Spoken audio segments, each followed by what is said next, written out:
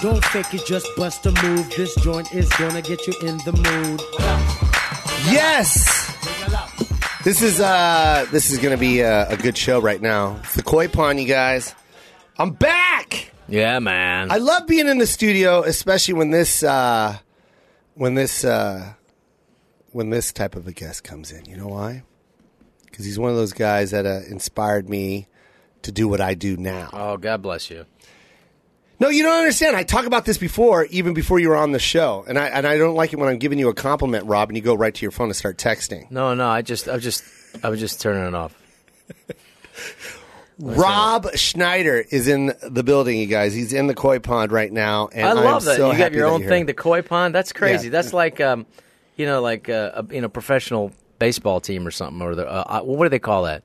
That a would professional be like baseball team. Oh. a professional like football team when they have like their space, and they say like, "Don't you come to our whatever?" Fill in the blank. Oh, I got what you're saying. Yeah, like don't go to.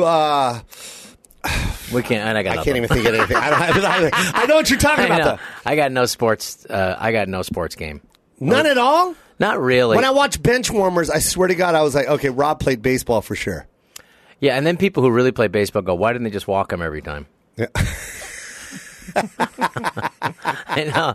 That's just it. It's like, okay, that just totally ruins our whole movie. But it was so fun because, when you get to play like in a movie that you get to, basically if you're playing a police officer, you can actually go and like study with like a sheriff's department, and they're just happy to avoid it. It's just anything that breaks the tedium. Yeah. So they teach you. They'll take you out to the gun range, and they have these really cool video things that you can do that where you got to figure out who you can shoot and who you can not shoot. They probably need a little more training, to be honest, with that these days.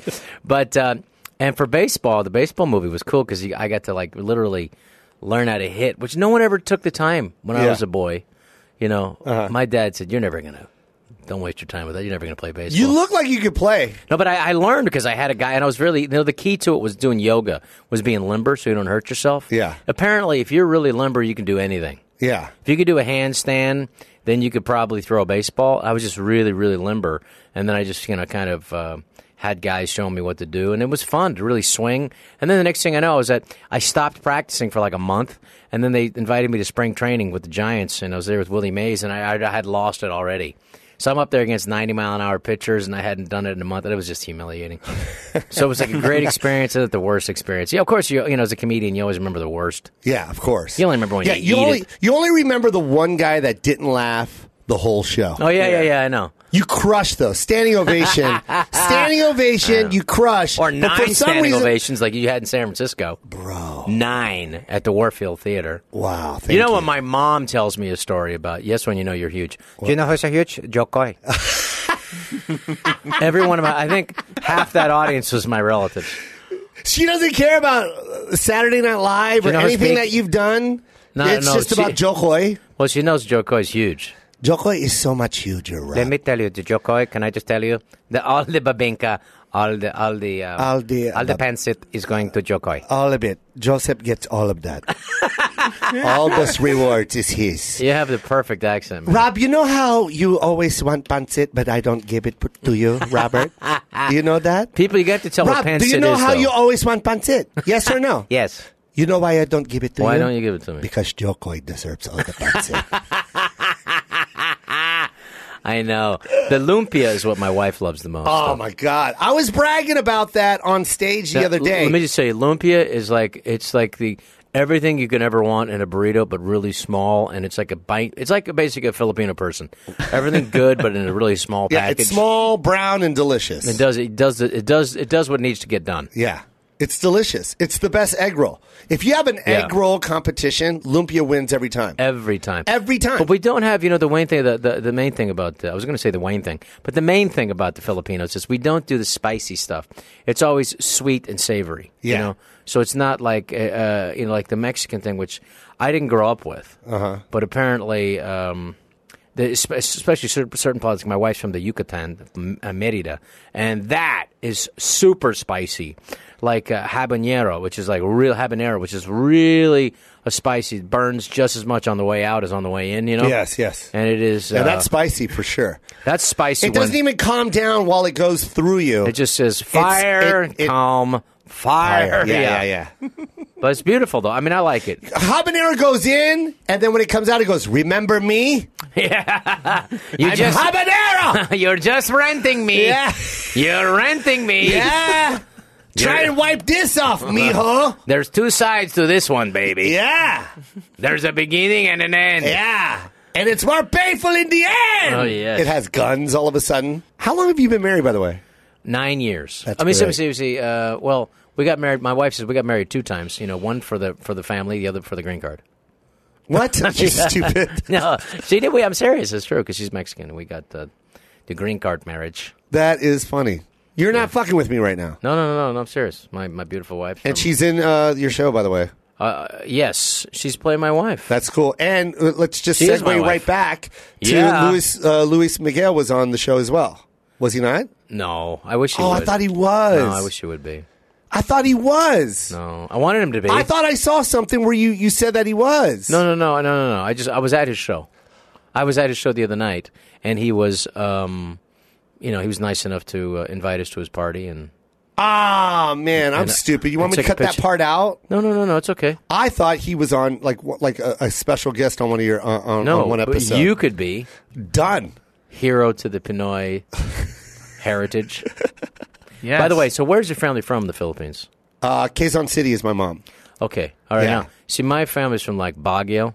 Oh man, that's the best part. Yeah, they used to have it. It used to be even cooler. Baguio, by the way, I want people used to to know. snow in Baguio. Yeah, Baguio's in the mountains, man. It's beautiful So out it takes there. 2 hours to get there, or 12 hours, depending. And it took my relatives like literally 2 days to come down. And there's a lot of floods and whatever that can happen, but they cut down a lot of the trees there, so unfortunately it's not as cool as it used to be. My uncle Os Hamada, Yeah. he's Japanese Filipino, was the guy who ran the Baguio golf club. There's like a golf course there. Oh, nice, man. And that's what I remember from being there. But the thing about it, it's like it used to be so cold that it would snow up there, and Yeah. it's beautiful. But here's the thing I loved about the heritage of the people in the north. Yeah. Is that they were headhunters. They put it out there like, we will cut your fucking head off if you come up to our land, because they had really good farming and everything, and better looking girls with the whole deal. So there's like, don't come up here. Yeah. And so they put this thing out there, and they believed it, and it protected them for a long time. Like, if you come up here, we're going to cut your fucking head Yeah, off. they'll do So it. They're headhunters. That was the thing. Whether it really was or not, I don't know. But like, I believe it. I mean, if you want to keep people out of your territory, that's Bro, one. let me tell That's you one of his- the things. If you do come up here, you're not going to leave with your head still. Listen to me real quick, you guys. I don't think anybody understands how amazing the Filipino people are. They're the yeah. reason why there's a .45 caliber bullet. All right, That's Before- true. 1905. before- 1905. Colt 45 revolver. The Colt 45 revolver was invented because of the Filipino people. because the Bolo warrior.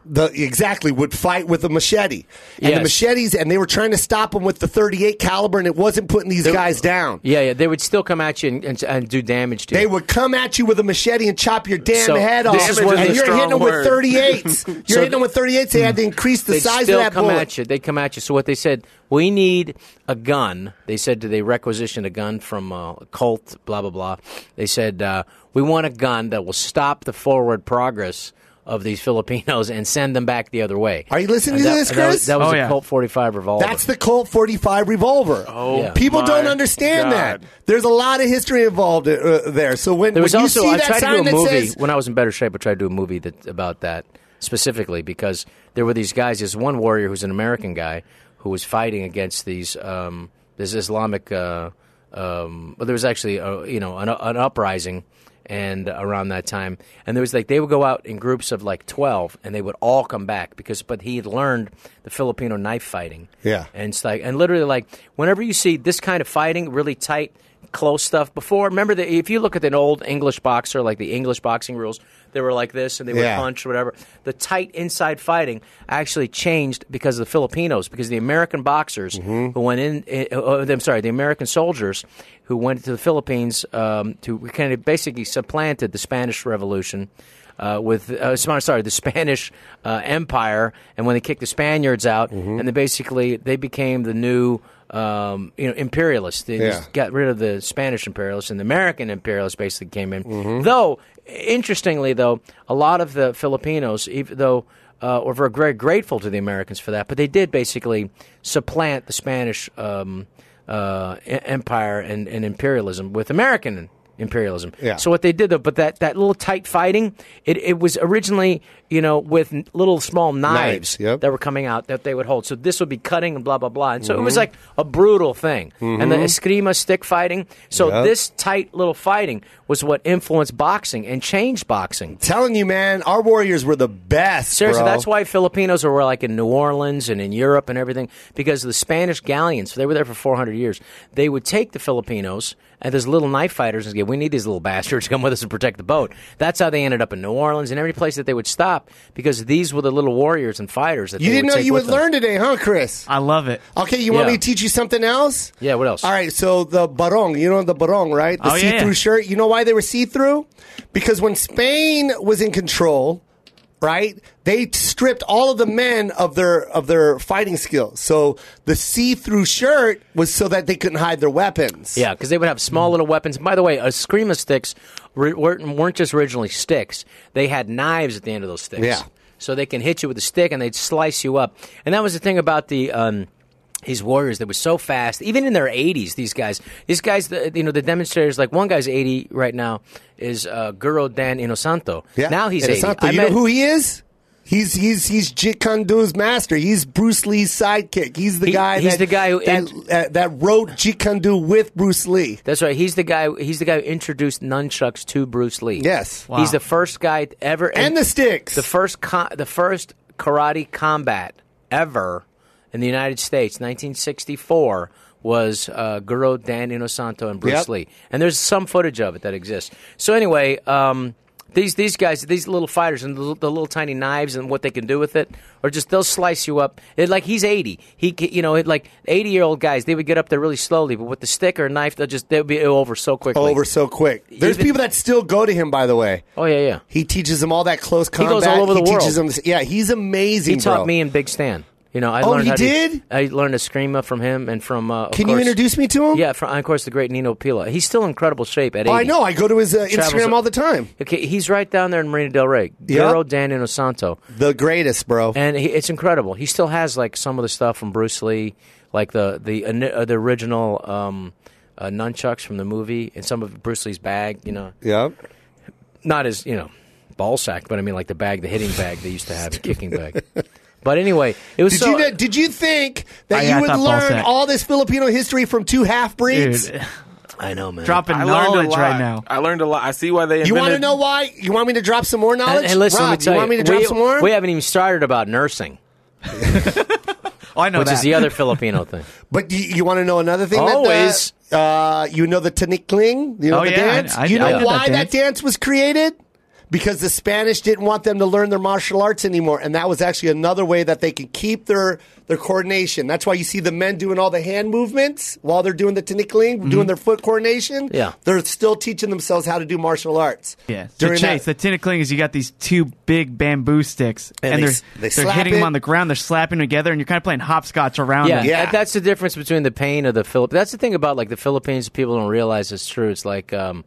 It was named after. It wasn't even named after anything Filipino. I mean, it's literally Philippines is King Philip. That's how like long suffering the Filipinos. They still keeping that name. If that was any other country in the world, they would have changed it by now. But wow, you just dropped that on me. Yeah, so it's named after King Philip. So that's the long suffering thing about the Filipinos. They're just incredibly kind, but also the most incredible thing about the Filipinos is their biggest export has been.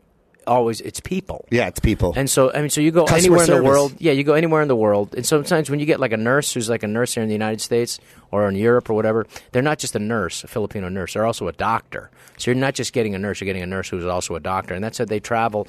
And they're just really kind, hard workers. And they also, the really amazing thing about the Filipinos that I really have incredible respect for is that they will assimilate. They will learn other cultures. They'll marry into that culture. They will do, and that's why you end up with like half breeds like like us. Yeah. But it's because their openness to this thing, and they're inclusive and not exclusive, and that they want to learn about the other cultures. They're incredible with languages. You know? Also, the brilliance of them just knowing that English was very, very valuable, and knowing that speaking English would get them, further in life. They accepted that. Mm-hmm. Yeah, they embraced it. It's almost like a first language out there. They it did really embrace is. that. Unfortunately, like again with the American imperialism, but they tend to focus more on, and the Filipinos tend to focus more on the liberation of the Philippines from the Japanese in World War II, and MacArthur coming back. So that's why most Filipinos of a certain age, well, now they're very old, but like would have a picture of MacArthur in their home. My mom had it. Yep. Yeah, so you'd have that, and that would be part of the thing. Yeah, but his statue still sits there. Yeah, and I remember when I was first there, you would still see graves with that, literally just the rifle, with the bayonet in the ground, with the rifle, with an American soldier's hat on top of it. I mean, that was back in the late 60s, early 70s. Mm-hmm. That's when I lived out there. Yeah, and it's beautiful. During the Marcos era. Yeah, during the Marcos era, which was very safe, by the way. Yeah. Everything and low crime, but the only crime that was happening was in the government. Yeah, it was bad there.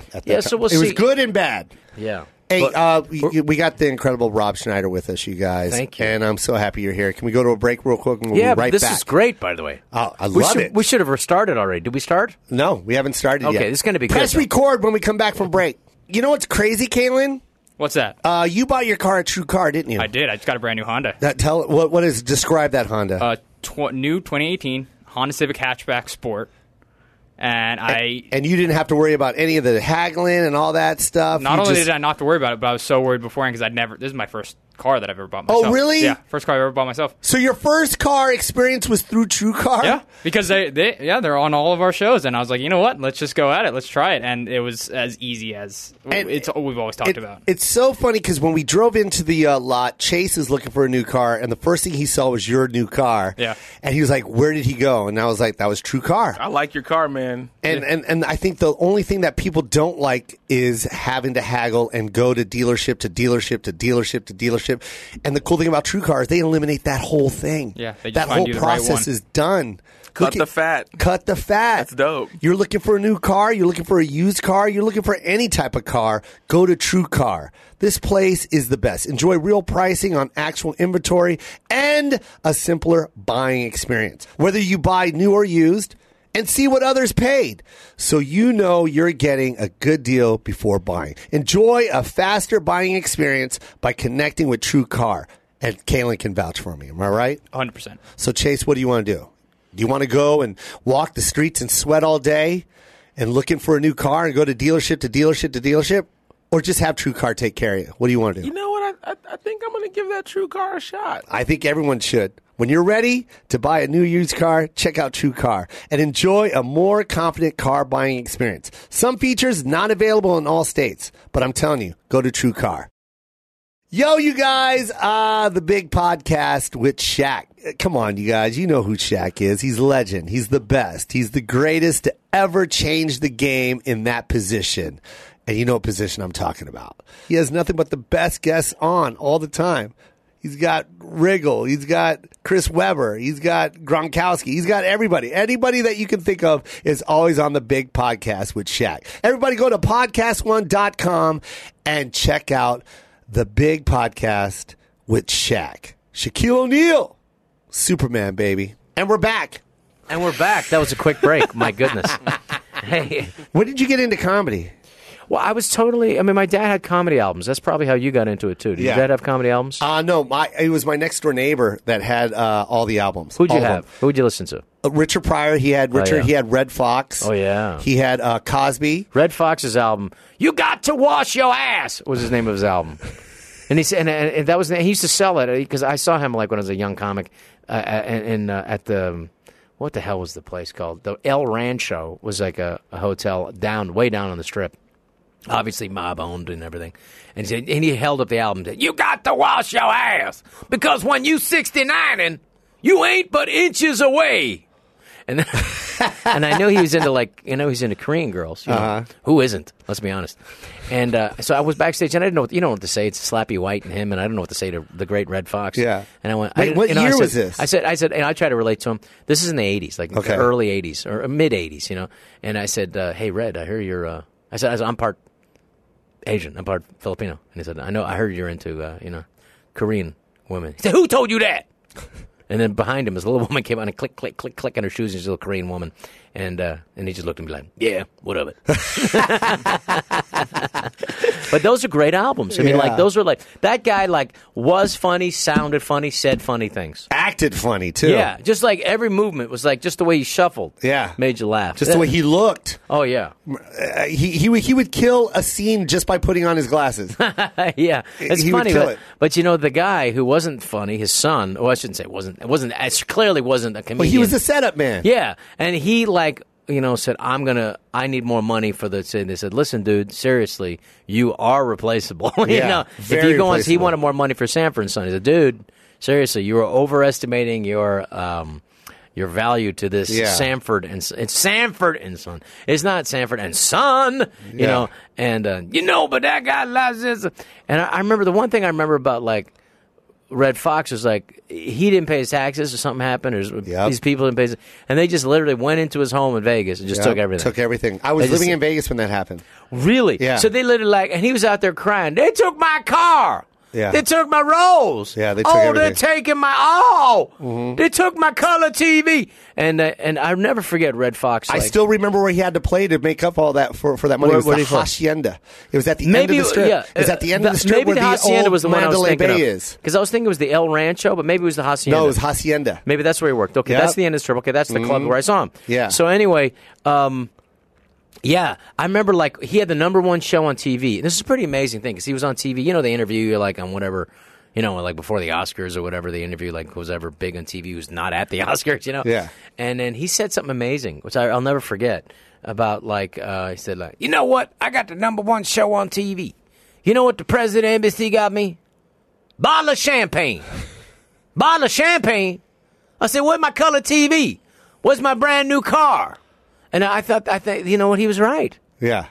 Once you get him a damn car, you get the #1 show on TV. Yeah. Back then, there was like 30 million people watching your show. Yeah. Yeah, that's true. 30, maybe 40, Yeah, everybody was watching it. Yeah. Everybody was there. There was only 3 channels. And he gets a bottle of champagne. Bottle of champagne? Are you fucking kidding me? Where's my car? Where's my Cadillac? Where's my brand new color TV? Yeah. And I remember like, wow, he's right. So like, and I remember he like quit the show and whatever, and then he came back right before he died. It was the early 90s, and he came back, and then he had another hit show. He was the #1 show again, and then of course he passed away that way because as you know, comedians don't take the best care of ourselves. But like, he had the #1 show again. Like that's how people just loved him. I remember Eddie Murphy paid him cash for Harlem Nights because of the whole tax thing. Oh yeah, I think he needed money or something like that, or something. Maybe I'm making that up. Maybe that was something I heard through the grapevine. But I remember Eddie was trying to help him out. You don't get sued for that. It's a podcast. I was just seeing if I just remember him helping Red Fox out in that movie. But man, he stole that movie too. He was just good in everything. So who else did you? That's the kind of thing. Like I wish. Comedians got more shots to do other stuff because, we get so typecast here and just unless you write it yourself and get the money yourself to make something, it's just, you're just never going to get the shot because America doesn't treat, comedians to think, it's too easy. Let's get somebody, they think it's so simple, but it's the I think it was even harder. Comedy's the toughest. Rob, I think it was even harder when you were coming up, though. Like, you really broke, you knocked the door down. Like, don't whelp that. Like, you came out in 1980, 87 is when you hit the 87. SNL cast? 87 is when I first got on Letterman, and I got on in the 89-90 season of SNL. Yeah, so, like, 87 is when you started doing your Hollywood push, right? Started making it, yeah. Yeah, so, like, it was even harder then. Like, it was but really, at the same really time, hard then. At the same time, though, at least we didn't have as many. Like, you weren't competing against YouTube stars, Yeah, yeah. So it's always tough. You just have to talent will always rise. You just have to find a place for it, and then make sure you just, in a way, it reminds me because it's all of a cycle, and you can always kind of look back and go, what happened last time? I think the delineation to like the star system and the breakdown of the movie business, or I should say the studio system, was in the 60s, where you had to promote your own. You had to like, there was no more studio publicists pushing you and everything. And if you didn't get your shit together and have your own, promote your own stuff, develop your own stuff, you were done in the 60s, because they just kind of dropped out. I mean, the old guys from like the Harry Kahns and stuff, all those guys, and the Jack Warners had all dropped off by the mid to late 60s. By 1967, it was just like whenever show business has run out of stuff that just, it's something that works, 2 or 3% of the visionaries, they'll do something that works, and then the other 20% are waiting to see, make sure that works, and the other 30% are making sure, okay, that worked, really, really, really, really works, and then the other 30%, by the time they move in, it's too late, and the audience has changed, their tastes. So what happened was by mid-60s, by like the late mid-60s, late 67, you had like a group of filmmakers that came in. Warren Beatty, who did like Bonnie and Clyde. You never had a movie where the two leads got brutally murdered, brutally shot to death, at the end of the movie. And they said, that's the end of the movie. Thank you. Go. Hope you enjoyed your popcorn. It's just that was never going to get done. Mm-hmm. And then you had, it was George Lucas, and then you had, of course, Scorsese, and then Francis Ford Coppola. That's kind of opened up. That was that 70s push. It was, late Spielberg 60s. was part of that too, right? Yeah, Spielberg, right. Yeah, Spielberg a little bit later, early 70s, but I'm talking late 60s. And then you had like, also John Landis deserves to be part of there, but the 70s. But the thing about it is that when they don't know what's happening anymore, what works anymore, then it opens it up for potential. So at the same time, right now you have to do your own podcast if you're a comedian. You have to do get your own social media out there. You have to create to get things going so people go, so the people in show business go, oh, he's got this many followers. This has the potential to make this. And so if you don't do that, then you get behind. You get lost like it was in the late 60s. So that's why it's important to like find your own thing. But at the same time, I think it's more difficult in some ways as opposed to like the early 90s when you still had like, you had cable and then you had your network TV. The network TV was big and the cable was small. Now you have like, it's fractured even smaller than that. Where like, if you had 1 million people watching your TV show on cable, you were, they would literally, by the end of that episode or halfway through, you're done forever. And like now, 1 million, for Comedy Central or for, what should say, like FX, that's pretty good. Yeah. That's enough to maintain it. So in that way, I think it's good, and is that it's opened it up. But I think talent will always survive, and I think it's a little tougher in some ways easier. Like, they're YouTube stars, which is just, that seems to me such an oxymoron. But yet it exists, But the ones who are talented and will survive, and who knows what the tastes are for young kids. You're hearing Chris Rock talking about, some of the hot comedians or very popular comedians now. He never craps. I never hear him crap on anybody, but I hear him say like, I get it. Mm-hmm. I got to see what the kids are liking. I see what they see. Mm-hmm. He's not saying, I love it. It's hilarious. It makes me laugh. He says, I get it. Mm-hmm. Mm-hmm. That's like praise from Chris Rock. I understand it. Yeah, because he's true. He likes to have the pulse on. I saw him perform here at the place where the Dolby Theater, and he was great. Mm-hmm. And I didn't see his new comedy special, but I'm sure it's the same thing. But he performed it in a smaller crowd, more intimate. Like it was like 600, 800 people. Mm-hmm. That's what he wanted. But his show was great, and just like you can just see a master at the top of his game again, mm-hmm. which is like so cool to see. That's part of your class too, by the way. Yeah, that was cool. It was like Adam Sandler and Chris Rock were the two guys on the East Coast that I knew. Those are those guys. They're the guys, and I'm the guy on the West Coast. Yeah. And like we're gonna get together one day. And we did on SNL back in 1990. But see what? Okay, I was trying to compliment you. Well, thank you. And you jumped in right away. I tried to jump. But what I'm saying is what you did at that time was so monumental because there wasn't that much of an Asian presence at that time, especially when you got a young kid like myself that wanted to get into comedy, and then all of a sudden I saw you and I found out what you were. And I was like, that's exactly what I am, and there is a chance that I can make it in this business. Because initially, I didn't have that. My role models were, of course, Eddie Murphy, Rich Pryor, Red Fox, George Carlin. Yeah. You know what I mean? Thank you. I appreciate it. That means a lot to me. The thing about it is, like, even Richard Pryor, and I got to meet him a little bit. He was in 1990. He was already kind of sick and gone, looking for, like, where's Mary? Mary's got my shit. Where's Mary? No, he was looking for some sort of medication. Mm. I need to talk to Mary. And then when he kind of came out of it, he kind of talked to him. But I remember him, like, in his stand-up and just talking about, like, show business wasn't real for him too. And this guy grew up in a whorehouse. Yeah. Literally, like John Wayne don't use the bathroom. That's John Wayne. They're not people. He's he don't use the bathroom. He's John Wayne. He shoots people. And like so. For people watching, it's and you're trying to think about how do you do this thing. I think the walls to show business have been knocked down sufficiently enough to realize that anybody could do it. But when you're a kid and you're watching and you just see TV, it doesn't seem real. It only got real to me when I was 13, when I was in junior high. Yeah. And I went to go see Steve Martin perform, and like in the Civic Center. And that was like 1977, where he was like, huge from Saturday Night Live. Yeah. He just did like King Tut or whatever. Yeah. Or was either right before King Tut. He was like the wild and crazy guy. Yeah. And I just you kind of put it together in your head where you go like, well, he's a person. Mm-hmm. He's in the same room as me. He's in the same room as me, so he's a person. So he figured it out. So mentally, I was 13, I was thinking, well, I should be able to figure it out. Yeah. He figured it out. He's a guy. He's a real person. He's not just on TV, which is not real. But here, he's a real person. There's 2,500 people here, but I was looking at him going, he's a person. Somehow he figured it out. So I can probably figure it out. Is that when you were like, I want to be a comic? Yeah. That's when I said, well, I always wanted to be a comic. I just didn't think it was possible. Yeah. I just didn't know. It's just like going to the moon. Yeah. There's a lot of other things in play that have to work in your favor. Yeah. You got to get a spacesuit. There needs to be some sort of propulsion to break out of the Earth's, gravitational force. Yeah. And then you got to figure out how to get back. Yeah. So to me, it was just as unreal as going to the moon. Yeah. Because my dad was was a real estate agent. My mom was like a teacher. Mm-hmm.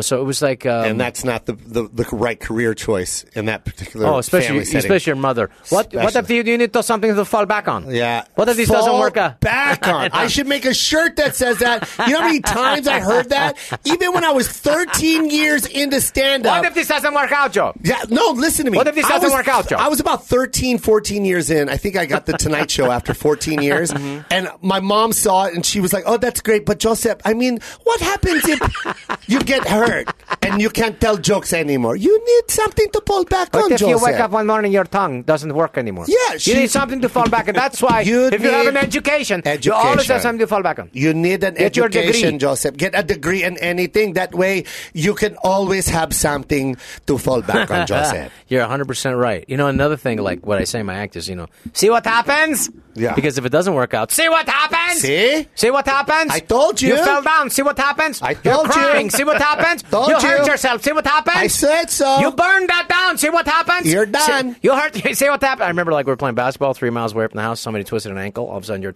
see what happens?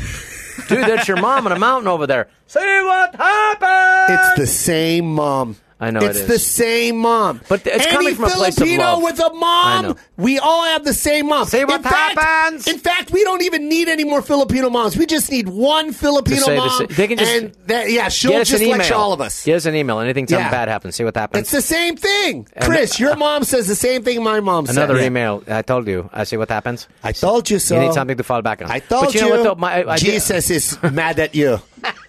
Jesus Christ is mad at you. And he's punishing me. And he's going to tell God about you. Huh?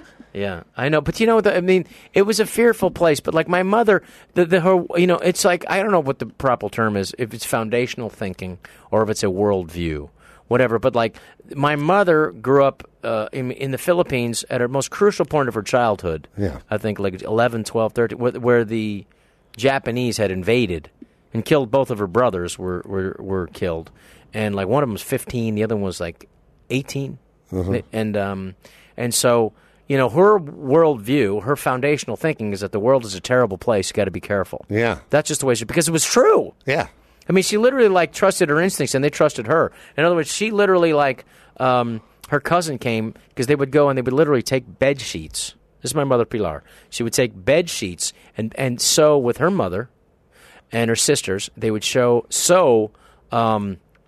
into the pajamas from the bed sheets, and they would trade them because they were nice and soft. They're bed sheets, so they would trade them to the farmers to get whatever sweet potatoes, kamote, that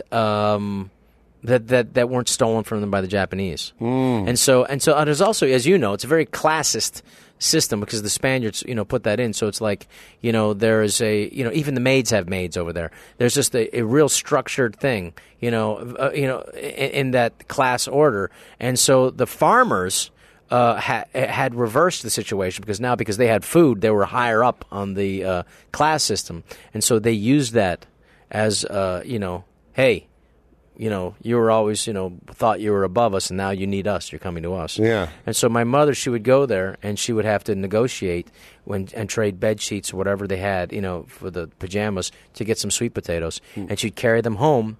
And she said, she would actually sometimes put one in her shoe just in case the Japanese, they would either shoot at them or steal all their potatoes.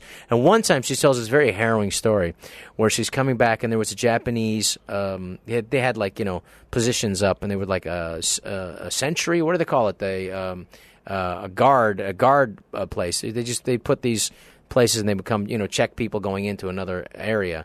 Like a checkpoint. Yeah, like a checkpoint, but it's like a guard at a whatever.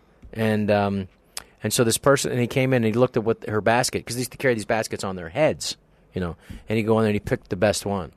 My mom just lost her shit, and she started, because she learned Japanese, and she looked a little Japanese, truthfully, and she started yelling at the guy in Japanese. Oh, really? And the two maids that were with her, that were also had sweet potatoes, were worried that they were going to get shot because she's yelling at this Japanese. Is it sentry? What do they call it? Look it up for me. Come on, a guy at a guard gate, a guard thing, whatever. And so anyway, the guy who's in charge of that guy came out. The officer came out and go, what's all that commotion going on? And so she told him Japanese, this guy stole. I walked for 2 days to get a sweet potato. We traded to get these bed sheets with pajamas, and it took 2 days to get. And he took the best one. He took the biggest and the best kamote. And it's and the literally the maids that she were with were like shaking like they're going to get shot. Yeah. And the officer grabbed the potato out of the Japanese soldier's hand and gave it back to her. Nice. So it's like she said they were good Japanese or bad Japanese. Yeah. And but she said that the reason we survived, she was never afraid, but she trusted her instincts, because one day one of her cousins was going to want to go climb the mountains to go trade for get kamote, and she just had a bad feeling about it. Yeah. She said, "No, I'm not going to go." She said, "Come on, we'll just go. We'll come back tomorrow." And she said, "No." And she never saw her cousin again. Oh, man. So it's like those are the kind of stories, like when I was a little boy, that my mother told me, that were just like harrowing stories, but also fascinating and interesting. And like you kind of so her worldview was correct. It's dangerous out there. Yeah. So don't go to San Francisco and be a comedian. Yeah. Joe, it's dangerous out there. But what happens? What happens out there, huh? You know what's going to happen? Nothing. Yeah. You're going to come back to me, and then I'm going to have to take care of you. But that's their worry. That's why they think also education is also superior for them. Because it was for them. Because that's what made the difference. Yeah, you show that you have a higher education, then you will be successful. Who are they life. looking at? Unfortunately, that is a fact. Like if you got to climb out of poverty. Climb out of poverty. Exactly. Like my mother this is true. She found money that the Japanese, her and her sister found money that the Japanese buried in a cave. That's how my mother went to school. They washed that money, because it's not free. Your primary school is not free in the Philippines, right? So the mother washed the money, and the school knew that they had dirty money, and that's how. So they look at them a little differently. They also found these pineapples. They thought were metal pineapples. They brought them home because they thought they could be valuable in the cave. Those metal pineapples were hand grenades. If they would have pulled the pin on that, they would have been dead. So my uncle's like, I got these. Please don't touch them. Walk away from the pineapple, the metal pineapple. So these are the stories I grew up with. Yeah. And my mother has a photographic memory. She remembers her mother getting smallpox when she was a baby, and then when she was 3, she just thought her mother was her aunt because they quarantined her. And when she was 3, she got back. Her mother, they dressed up and they went to go see this lady, and the lady she found out that was her real mom was. So these are the stories that she remembers from 3. She just remembers everything. So it's incredible. She's 89 now. Yeah. And it's just so it's what it really shows to me is the 89. That's badass. Yeah, the fortitude of Filipinos and the the long suffering as far as they just put up with a lot. I mean, like, until they change the name of the Philippines, you know. That is truth. Yeah, Rob, how is it with season 2 now on Netflix? Season 2, I hope more people watch it so that we can get hopefully a better deal for season 3. No, we just need more people to watch it so that the budget can come up a little bit. So go right to season 2, please. Yeah. And it's, you know, did you? It's the most creative thing I've ever. I felt more creative. I mean, more free. You know, to do what I wanted to do on Netflix, Real Rob, than anything. So I mean, did you self-produce season 1? Season 1, we self-produced, self-financed. That's badass. And, not out of choice. I would have loved someone to give me some money. But I love that, though, thank man. You. It's a very good show. The first season's really good, and it's inspired because it's just like whatever we could do and did do. When we literally shut down Sunset Boulevard to shoot a thing, and on Sunday. It's not crazy expensive. Oh, really? It's not insanely expensive. Like you would think, like shutting down Sunset Boulevard, like would be a big deal. Yeah. But I was doing a scene on a billboard there, and I just said, well, you know, let's just ask. Yeah. And the police were great. That's so cool, They man. just stopped traffic, let us shoot, and then they would let the traffic go. And it was just like, wow, I didn't even know you could do that. And it wasn't crazy. So L.A., really, they do want you to film here. You just have to, you know. But see, that's what I love about that, Rob, is like, you know, everyone just thinks like, oh, Rob Schneider's Rob Schneider. He's Hollywood. He can do whatever he wants. It's like, no, man, you still got to go and hustle. You still got to go make it. You still got to produce it. Like, Rob, you believed in this project, and you were like, you know what? Here's my credit card. I'm going to finance it myself. I'll make it myself, and I'll go to some Indian casino up in upper Minnesota, and sometimes I would go there, and I remember one time they were like, Mr. Schneider, yes, I did a show. And it was a good show, you know. Yeah. Not an amazing show, but I was just, you know, about, you know, what was I, like maybe it was like 6 years into my stand-up. I've gotten really good in the last few years, but like that time was like, it was good. Yeah. And I said, would you like to get paid in cash, Mr. Schneider? And I went like, yeah, it'd be a lot easier to, you know, to take it home, just give it to the crew, right? Yeah. Because I was shooting in Florida for the interiors. I thought it'd be cheaper. Wasn't cheaper, but it was not good crew and everything. Well, so anyway, I said, yeah, I'll go get paid cash. And I call my agent. You know, I said, like, you're gonna have to sign some stuff. This is not gonna be tax free. And I said, they're gonna make you sign some. So I go up to the cashier and they go, and she recognized me. It was an Indian casino, East Indian, well, you know, Native American. Sorry. And anyway, so she recognized me, and I'm waiting for her. She's, you know, counting out the money. I'm waiting for her to sign the paper, and I didn't sign any paper. So anyway, I was like, well, maybe I still to this day I don't know if I paid tax on it. And then after I got the cash, it was like a wad. Yeah. You know, they're like, would you like your own blackjack table? And I went like, no, I'm good. I'm thinking in my mind, they need this for the crew to pay for more Real Rob season 1 over there. And I said, no, would you like your own baccarat table? Do you play baccarat? And I went like, no, I'm good, man. I'm good, buddy. And he's like. It said, I'm just going to go to my room. Would you like a blackjack table sent up to your room? What? They're trying to get that money back. Yeah. And I said, no. Seriously, I'm good. He said, Norm Macdonald had one sent up to his room. And I went like, oh, I see where this is going. Aha. Yeah, well, I'm not Norm Macdonald there. Thanks very much. So I just said... no, and I didn't even stay at the hotel. I just went to the airport and stayed at like a Motel 6 near the airport, staring at that wad of cash, knowing I needed it for my crew.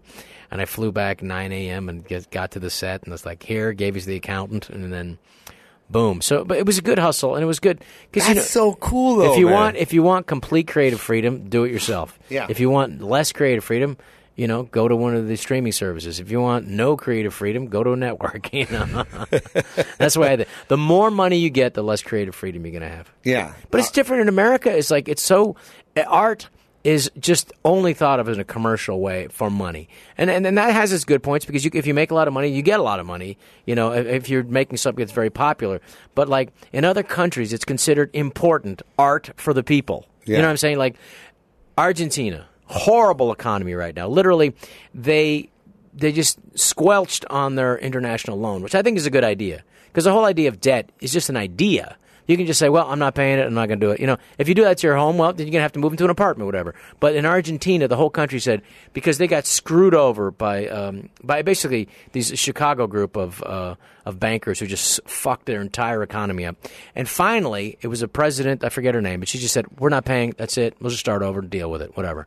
So she landed in Canada with like the Argentinian version of the presidential one or whatever, and they tried to steal her, they tried to take her plane, says, no, we're going to take this plane.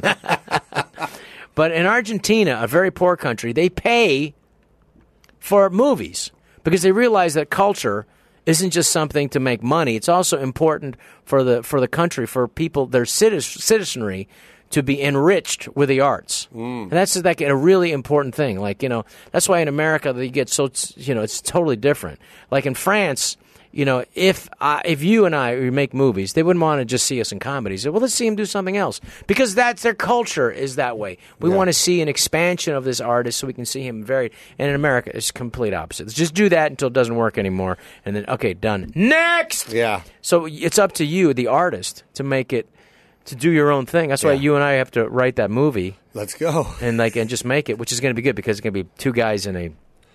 Don't tell them the plot. All right, but it's going to take place partly. In a don't. All right, we don't have to say it. Yeah, don't be Mark Ruffalo giving away the outcome of the Avengers. But before the movie drops. But we're going to get every Filipino to see that. Yeah. So, but the Philippines are like that too, man. It's when you go to that country, it's like you can sing, but guess what? You need to act and dance too. That's beautiful, and that's why. I mean, I find myself in that. Indirectly, I was pushed that way. My mom made me dance when I was a kid, and I do stand up. And if you don't sing, you're going to look terrible at karaoke. Yeah. You got to sing, baby. You got to rip one. You got to rip one. You got to have a go-to. You know what my mom's go-to is? What? Crazy for being so lonely. She scores about a 64. She gets mad every time. Beautiful. She never gets 100, but she'll sing. Yeah, well, that is usually about volume, the rating system. Yeah. If you're not loud enough, you're not going to, that's how they judge it? I think so, because, I thought it was missing the beats of the Well, it's supposed to lyrics. be, but I think it's mostly volume, and they just hopefully nobody questions it. Yeah. But tell your mom to grip the mic Eminem style. Get on that Cup mic. it. Cup Eat the that mic. mic. Eat that mic, mama. Mom, get closer. Crazy. Crazy for being so lonely. 68. Yeah. You didn't help me at all. I did a movie and my score is the same. What's the most popular Filipino song that everybody sings? It's and now No. The Filipino song in Tagalog. It's the Tagalog song. Tagalog? Yeah, it's the most popular Filipino song. Come on, you know it. What is it? Chris doesn't know. I'm gonna have to Google this. I don't Google know it up. either. It's the most popular one, but it's like almost the national anthem, but it's not. It's basically the Filipinos my way, but it's like anyway. So I had it in the background during this movie, Big Stand, where David Carradine, who I told the crew, I said, listen, it's a night scene. It's a guy, you got to shoot. The guys the older actors will still drink. Shoot them early. By noon, they start drinking. 5 o'clock, they're going home because it's drinky time. So this one, I told the crew it's a night shoot with M.M. Walsh and David Carradine. I said, I talked to the crew beforehand about 9 o'clock at night. Listen, Mr. Carradine is going to be coming in. We're going to need to be shooting night till 5 o'clock in the morning. So we really need nobody serving Mr. Carradine any alcohol. Even if he asks for it, I don't want anybody, no matter what, nobody behind that bar. I understand? I said, please, just because we need to shoot. Anyway, I come back a half hour later. He's behind the bar. He's a half a bottle in, half a pint down already. 2/3 of a pint of vodka done. And we're like, whoa, we're in trouble. He made it through that night. I don't know how. But we got the scenes that we need to get. But woo. I don't know what led me to that story, but... But anyway, he was great. That's another movie you self-produced. Yes. Mistake. How can people get that? I lost a lot of money on that. What is it? You can watch it on YouTube. I mean, I seriously don't know. I mean, what happened was back then, I made that film in the glut of the film market. In other words, there was just too many independent films. And then the guys who did it, they're well-intentioned. I mean, I don't think they were necessarily bad guys, but they sold the DVD rights, which made it not attractive because that was the parachute in the old days. 10 years ago, 12 years ago, it was the DVD's going to save us if it doesn't do good at the box office. And then the DVDs disappeared a couple of years after that, and that was it. So at the end of the day, I was promoting the movie in Mexico, and I wasn't doing the big talk shows. And I go, what the fuck are we doing? Why aren't I doing the whatever the talk shows at the time? Yeah, El Cucarachas. Yeah. Why? And then I was doing these smaller shows, but that's where I met my wife. Boom. Yeah. So in a way, that the worst thing for the movie ended up being the best thing for my life. Yeah, but not only that, it taught you the skills on how to get real Rob going too, right? It did. You got to just get down and get dirty and make it work. I mean, I literally was in the hospital. I had food poisoning because the refrigerator trucks were shooting up in Stockton. Great people up there, by the way. Shooting in Stockton, And I remember like we were shooting, and we had and literally in a real prison, a functioning prison. It was the only women's state penitentiary. I mean, like the women criminal murders. And there's, unfortunately for that penitentiary, there wasn't enough of them to fill out the place. Fortunately for us, we were able to shoot there. And so, and then I remember doing this one scene, and I go like, okay, we got the guys up at the guards. They're just going to start shooting. And I said, let's just see what happens. I thought they just run around. But anyway, the guards were up there, so we had the fake bullets and everything. So we started doing the shooting. And then everybody just hit the ground. And I said, this is not funny. I need them to run around. Why are they just hitting the deck? And one of the guys leaned over to me and said, oh, those are all real criminals there, or former real criminals. And that's what we hired. Yeah. And so they all hit the deck because that's what you're supposed to do, because if you don't, you get shot. So I said, can you guys just run around and pretend you're not getting shot? So you learn stuff that way, real world stuff. Yeah. But that ended up being a fun movie. And like I said, so at the end of the day, I met my wife because we were promoting it on one of the smaller shows in Mexico. It was a comedy show that ended up being great. And the best thing that ever happened to me was meeting my wife. Oh, that's nice. And you're enjoying both seasons so far. Two seasons of Real Rob, and then we got we're working on season 3, and hopefully that'll happen. I think I'm going to have to make a movie between then and the next one, and trying to figure out what we're going to do next.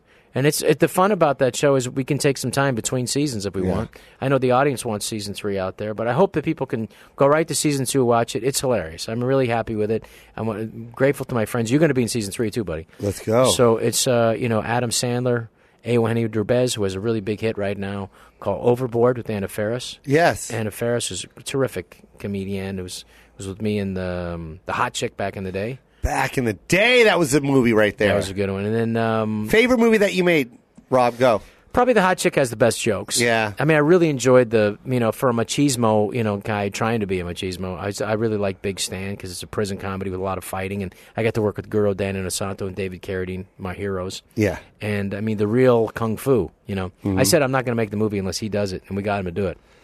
The greatest meeting I ever had in my life in show business. I sit down, and I heard he liked the script, and I was so psyched to go meet him. So I meet him with his manager. And his manager, great guy. Chuck Bender, great guy. I really love Chuck. Yeah.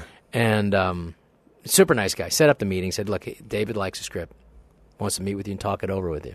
So I go to the meeting. It's right there in Studio City. And it's just great to just be at, with Kill Bill and David Carradine, Kung Fu right there. Yeah. And he said, so, you don't want to just jump in and start talking about the script, tell you what a fan I am and blah, blah, blah. Talked about Kung Fu, and he was telling me that, they were only allowed 2 minutes in the Kung Fu TV series of fighting in the hour. Yeah. 2 minutes tight. And he said shooting most of Kung Fu, he was on acid. What? He was taking LSD. Isn't that crazy, man? Yeah, he was so that calm kind of thing, whatever, it was acid. What?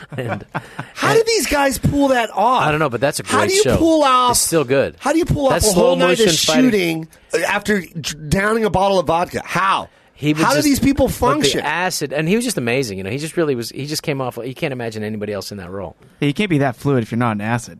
Oh yeah, that's hysterical. And fluid and smooth. I mean, but 2 minutes of fighting, it's all they're allowed. So he's not even acting. He's like literally trying to push like purple doves away. He had the greatest dragon, the greatest stories ever. Yeah. Well, yeah, he's got acid stories. Yeah.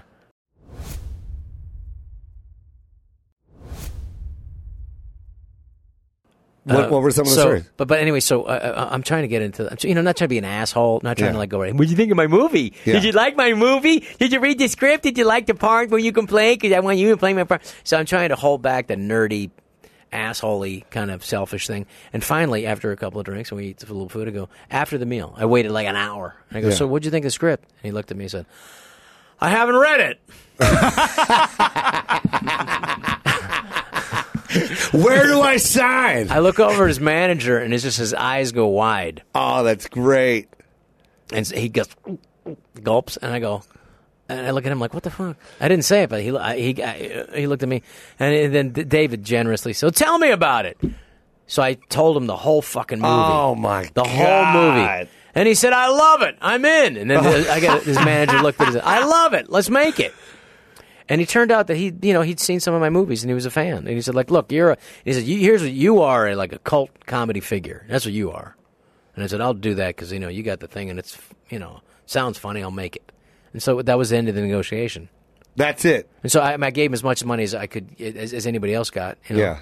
But he got like the max you can get, and he was great. I mean, certain things he wouldn't practice. He broke my finger doing the screaming because he just wouldn't do the rhythm. The way to do safe martial arts in movies is everybody knows what's happening. So you know which way the stunt guy's going to fly. He knows which way you're going to throw him. He's going to go with it. When you get hit, you know which way. He knows how you're going to get hit, so he can throw his head or whatever, so nobody gets hurt. I tore both my rotator cuffs. This one 25%, this one 15%. I couldn't lift my left arm for 6 months. But here's what happened. You had to shoot. It was the last day, and I know I'd started the tear, and I know I'm just going to go for it. And sure enough, my arms have never been the same.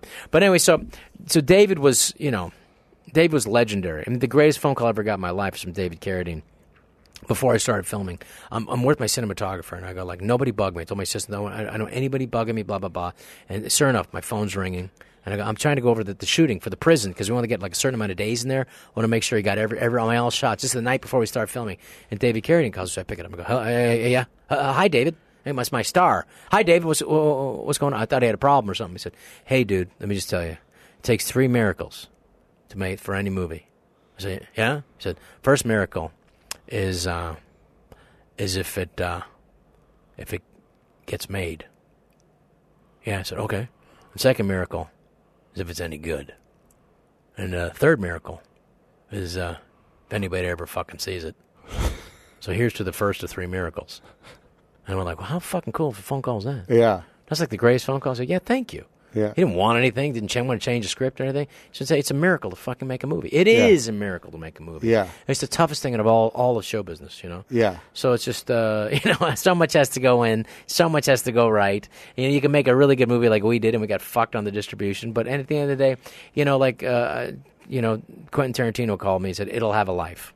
It's okay. It'll have a life. It's going to find an audience someday. Yeah. Like, and you got to just let go of that stuff.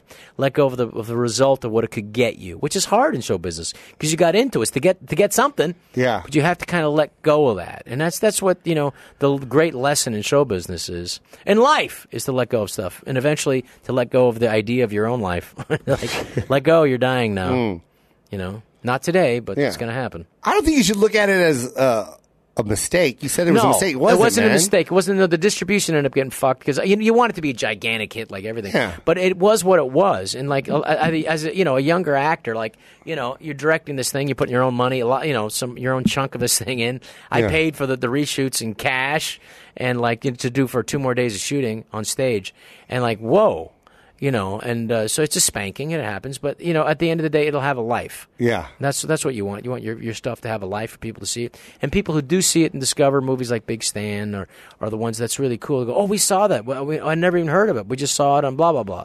And I go, well, that's cool. I'm just glad people see it and they liked it. Yeah, and it was a very difficult movie to shoot.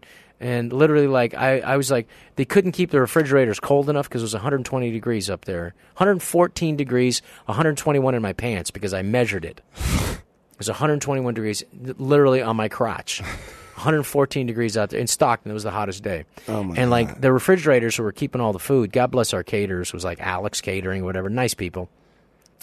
But they just could not. And I was working out like 5-hour workouts. So I was eating 11 egg omelet for breakfast. What? So, and the eggs were bad that morning. What happened with the 12th one? At 11, you should have just cracked number 12. It comes in a dozen. What the fuck were you doing with the egg number 12? Just protein, baby. Give me all, and then if you're using that much energy, you got it. So anyway, Rob, can we just stick with 11 eggs? What happened with the 12th egg? That was too much. Yeah, because you don't like even numbers. I don't want to be a pig. I want to leave something for the other people. You know what I mean? I don't take it all. Yeah. So anyway, they were all poisoned, and I ended up going to the hospital. Oh, what? Yeah, because it was too hot. Oh, my So the God. refrigerator didn't work anymore, so the eggs all went bad. And so the next thing I know, I'm like getting an IV, and they said, just shoot without me. And I came back the next day, and that was the last day at the prison. We had to shoot all the martial arts shit. All of it. The big fight scene, and we did it. But it was like, that's when I tore my rotator cuff on my left side, and then my right side at the end of the day. And I went like, got to keep going. And that was like, you got to do it. So you got to put it all out there and see what the hell happens. And truthfully, they what a great crew, and you have to have everybody. That's my rule about making movies. It's like, I don't want anybody there who doesn't want to be there. I don't want anybody there who's not excited to be there. Yeah. And I don't want anybody there who's too excited to be there. You don't want that shit. Say, calm the fuck down. You don't want that's annoying, right? You don't want this is great, huh? Yeah, hey, this is cool. Now what? This is awesome. He's like, get away from me. Hey, have you had an 11-egg omelet yet? It's amazing. Carradine, calm down. No, it's good. You got to try it. I know, especially if it's poison. But they were super nice. I gave them a gigantic credit, Alex Catering, because they didn't. The problem was, I got poisoned, and the thing is, when you go to the hospital and you're a movie star, the next thing you know, it's in the newspapers all over the world. And so, is he dead? That's kind of thing. It's a slow. Don't go to the hospital and get food poisoning if you're an actor on a slow news day. Mm-mm. So anyway, the next thing I know, I'm getting calls from my friends in Italy and like Rome and like, Rob, I hear you're die. You're right. And I said, wow, why did you hear that? It's in the news. So somebody like was in the news, and then but that was like the best publicity we got for the movie, I think. You almost die. Yeah. Food poisoning. Robbie, Food poisoning promoted the movie. So then I felt bad because all over the world they heard that Alex Catering poisoned me. Aww. So I felt bad for them. So I gave him a huge credit on the show. Yeah, man. It wasn't Alex's fault. This asshole wanted an 11-egg omelet in 112-degree heat. Go fuck yourself, Rob. I know. Here the weird thing is, like, because it was so hot, like, people were passing out on the set. Because they just, like, if you're not drinking enough water. The thing about the dehydration is adds up. So you get dehydrated like in the morning. By the afternoon, if you didn't drink enough water in the morning, you're done. If you do it like 2 days in a row, it adds up. Like 40 people died that summer in that area in like mid-California in 2007, whenever we shot them, or 2006. For dehydration. Because it adds up. People, if they don't have the air conditioner, you get drier and drier, and the next thing, you just drop dead. Yeah.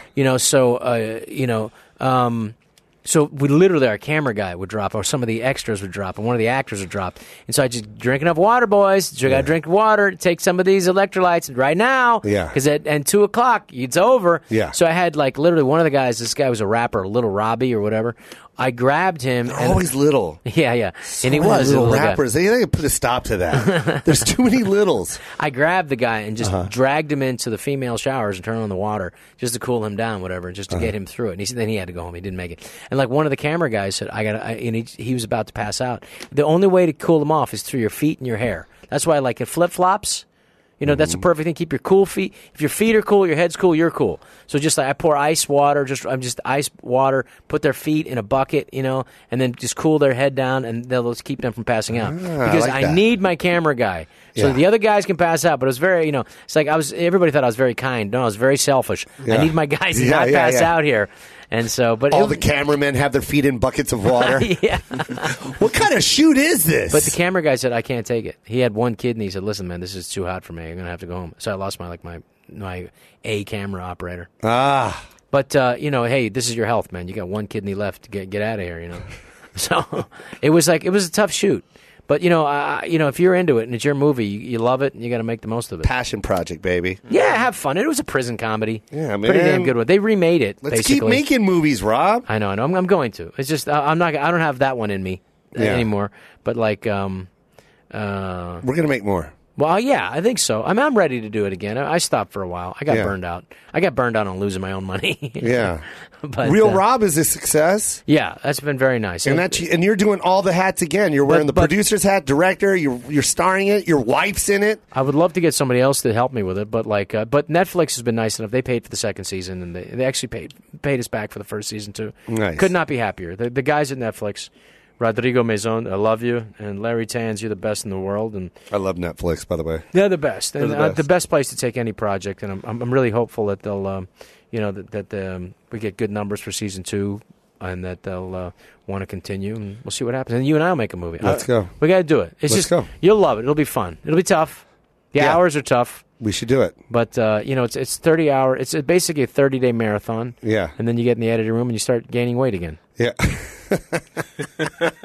Why not? Rob, you don't know. See, every time I try and compliment you, you always divert. And I hate it. Why do you do that? Because Why? The Filipinos, Why do you do that? Filipinos. Why do you do that? Because they never want to talk about themselves. When you go to your cousin's house? Yeah. They always ask, Joe, tell us about you.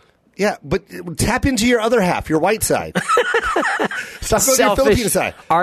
You're a very instrumental man in my career, bro. You're very kind. Okay, so you sitting here is just really instrumental. I can't even talk around you. Oh, God bless The you. reason for my success, you. Oh, well, God bless you. I can't take credit for any, but you're a monster, and I'm very proud of your success. And every Filipino is. I got to tell you, man, it's a thing where they take pride in you. And not only because you're huge and you're successful, you stuck at it, you worked, and you created it yourself. And it's a great example for other Filipinos that, hey, there is no border for you. There's no boundary that can withhold you. If you're talented like you are, you're going to find success, and that's a testament to your talent and to Rob, and every one of us want to claim credit for you. Oh, I love you, man. Like I just want you to know, man. Like SNL, man. I used to do your characters all the time. Thank you. And who didn't? By the way, who didn't do the goddamn Xerox machine guy, the copy guy? I appreciate that. It's funny, but in the 40th anniversary, they didn't even show it, and it was like people were going, "What happened to that?" And the Daily News is like, "That's the 4th most popular character in the history of the show." No doubt. Why didn't you show it? And it's like, and then for the repeat, they showed it. It was just, How'd you create that? It's a lack of character. Was it in SNL? Like, were you guys in the writers' room and you thought of it? Well, if you have older brothers, I'm very claustrophobic because they put me in a sleeping bag in a closet when I was a little kid, and ha ha ha ha ha, I can't breathe, And so I had an office, which they had so many cast members. Remember back in the early '90s? I don't know what it's like now because I haven't watched a show in a while. But the crawl was half the show, and also cast member blah blah blah with Phil Hartman, Dana Carvey, and Mike Myers, and feature players David Spade, and it would go on. Adam Sandler, Chris Rock, Rob Schneider, and you would go on and on. Yeah. And then finally, that was amazing what you just said right there. That whole lineup was sick. Then you go to the news, by that time. But I just, but what was so what created that character? So what happened was they gave you the offices. You couldn't have your own office because there was too many people to get your own office. So they split an office in half, and then more people came. So they split a half of an office. It was this little tiny shack, and there was no window. And my shack had the vent, so it was either freezing or boiling in there. And so I'm claustrophobic. So I can't stay in there. It was a little closed 4-wall or 4x4 foot thing. And so I said, I'm out of here. And so I would go hang out and breathe in the writer's room. But everybody had to walk by you all day long. And I just noticed you couldn't be as excited by the 11th time you see somebody. Yeah. As the first time you go, hey, Kevin, how's it going? Hey, Kevin. What's up, Kevin? And then you come back, I come back in the bathroom. Kevin, all right. There's Kevin. And then he comes again and he goes what? Nothing. I have nothing really to say to you. Kevin, And I thought, well, that's kind of funny. And it was not. That's why, something that has a chance to work is just very simple and just you kind of get it right away. Yeah. This guy has nothing to really say to people, just their name, and just he's happy to see anybody because nobody really wants to spend any time with this guy. Yeah. So that's everybody knows somebody who's you kind of don't know what to say to the guy. He's just he's more excited to see you than you are to him. Yeah. It just it hit his chord, and you never know what's going to hit. But I will say this: if you do something that makes you laugh, that's the only chance you have. Yeah. Some of your routines that made you laugh. Yeah. That's the only stuff that murders. Yeah. Because it's not it's instinctively funny, not manipulatively. You're not thinking okay, what's going to make people laugh? Well, maybe that. Then you're done. Yeah. That's like floating. You're in space. Yeah. So you just kind of hope you float to an area that works. It's no. But if he's really Adam Sandler's genius all these years, for 30 years, is he's still to this day, he jumps out of his chair when he has a funny idea. Oh, we could do that, I remember one time we're in Hawaii and we're both, just having a couple of drinks, some beers, whatever. And we kind of got a little paranoid because it was just him and me. We snuck away. He was really famous at that time. He had a big hit movie. And we kind of we need to talk to somebody else, So we're just walking around. He had some estate that somebody loaned him or whatever. And there was a guy working there. And so let's go. He's just let's go talk to that guy. So we walk over and he said, hey, what's going on, man? It's 1 o'clock in the morning. There's a guy working there. And he had these short shorts and flip flops and a tank top. And it's that's your year-long outfit in Hawaii. Yeah. So we turned around and he had this milky eye. And this long hair. And, hey, brother, what's up? And Adam looked at me and said, you're going to play him in a movie. And I knew he was going to do it. And that was the guy who ended up playing 50 First Dates. Oh, really? Adam said, there's a movie in this. And that was the beginning of 50 First Dates. It was hey, we're going to figure this out. And he found a script in Hawaii and had me play that guy. What? And I knew. How cool is that? So it's just all spawned from an idea. All spawned from this guy who had and he lost. He was a fighter who used to drink, didn't drink anymore. His name was Ula, and that's why I played the movie Ula. And Ula was a guy who lost his eye not in a regular fight, in a machete fight. He was the baddest of all the badasses in Oahu because he didn't give a shit. And he would fuck you up. And this is a machete fight. That's just another level of tough. Yeah. In Hawaii, you'd have this thing. Yeah, because that fight doesn't end well at all, ever. Even if both guys survive. No, there's Ula right there. Yeah, that's him, man. The only way to stop a machete fight is one of those Filipino bullets, right? You guys are like werewolves. But that he looked just like, well, not just like that, but that's kind of him. And in those days, you could. I hate that whole thing about you can only play your race. So what is my race? Yeah, I'm like Filipino. I'm like Scottish. I'm other, and I don't even know what to check there after that. You should be able to play anything. Robert Downey Jr. was great in Tropic Thunder, playing an African American. Who's going to make the rules anyway? Yeah, I think you should be able to play anything you want. I mean, I think Marlon Brando played a pretty good Sicilian in The Godfather. Yeah, he's not Sicilian. Oh, he's supposed to not do it. Yeah. So I hate that kind of political correct bullshit. Like stuff. You should be able to play whatever. I played a woman in a movie. And I was like, well, I suppose a teenage girl. No, we only need a teenage girl to do it. No, I'm going to do it as a 35-year-old. It'll be creepy, but I'm going to do it.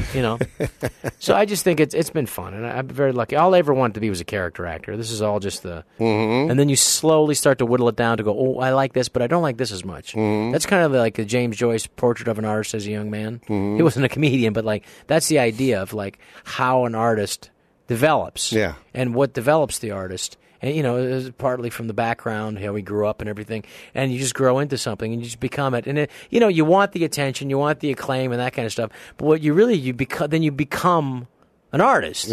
You start doing something to the point where it just becomes like your thing. Which and how many years did that take you before you felt your thing? It was about 14 years in. Before you just 14, 14, I finally was like, oh, I can just say this. Instead of thinking, like you said earlier, instead of thinking what people are going to want to hear, I'm just going to say what I want to say. And that makes you laugh. And it makes me laugh. Yeah. And this is my story and this is my life. But I like storytelling, so. I remember being like 23 when I feel like I really hit a stride to it. I remember because I was always looking for comedy material. I was like 20, and I was still looking for it. And I was always like this elusive thing, And it was right in front of my face, like my hand right in front of my face the whole time. It's like, oh, it's your car. Oh, it's your mom. It's your family. Yeah. It's you. It's and that's when it became more real. It's your brother. And I remember talking about my mother, who's like, my mother who would call me constantly, like, Robert, this is Mom. She always say, this is Mom. Like, I'd have no idea who that Filipino lady was calling me. Robert, this is Mom. Set your clock back. Robert, this is Mom. And I said, well, that was on my answer machine. Did you eat? Put something in your stomach. Don't work on empty stomach. Yeah. But there's a beautiful, loving thing, but at the same time, it was also lunacy. So I remember, she'd always say, Mom, it's like, who else would be calling me, telling me to set my clock back? Rob, is your 8th grade gym coach, Mr. Bauman. I know we haven't talked in a while, but set your clock back, and don't forget to wear a cup. Watch out for those ground balls, And then I just remember, which was like Bing Crosby, basically. And then, so I went from my mother to Bing Crosby in that bit. And then I remember my brother called me one time, the greatest joke I ever got in my life. My oldest brother, Stan, he called me up and said, dude! And I'm like, what? It's 9 o'clock in the morning. What are you waking me up for? Dude, the waves right now in Pacifica, man. You got to come down. I was living in the Haight-Ashbury at the time. And I go, dude, you got to come down, man. It's like, what? I just went to sleep like 3 hours ago. What are you talking about? The waves. I don't care about the waves. Dude. And I'm like, I'm not going. Dude. No, did he just use the word dude in 3 different ways? And that night I went out and I went like, the word dude is like a Polynesian word aloha. It has more than just one meaning. You can use it to say hello to people. I'm like, dude. It could also mean listen or come here. Dude. But its most important meaning is you blew it. Dude.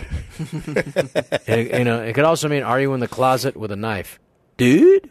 So that was like my monster go-to joke there for about 3 years. Inspired by your brother. Inspired by, but it's just like the phone call. But it was like, it's one of those things that if you pay attention to it, it's just right there. Yeah. Like, when you see some comedian come up with something like, wow. He just looked at it a little bit differently than I did. Yeah. I ran by it, and he stopped, and he lingered, and he found the thing. Yeah. I've seen that a couple times.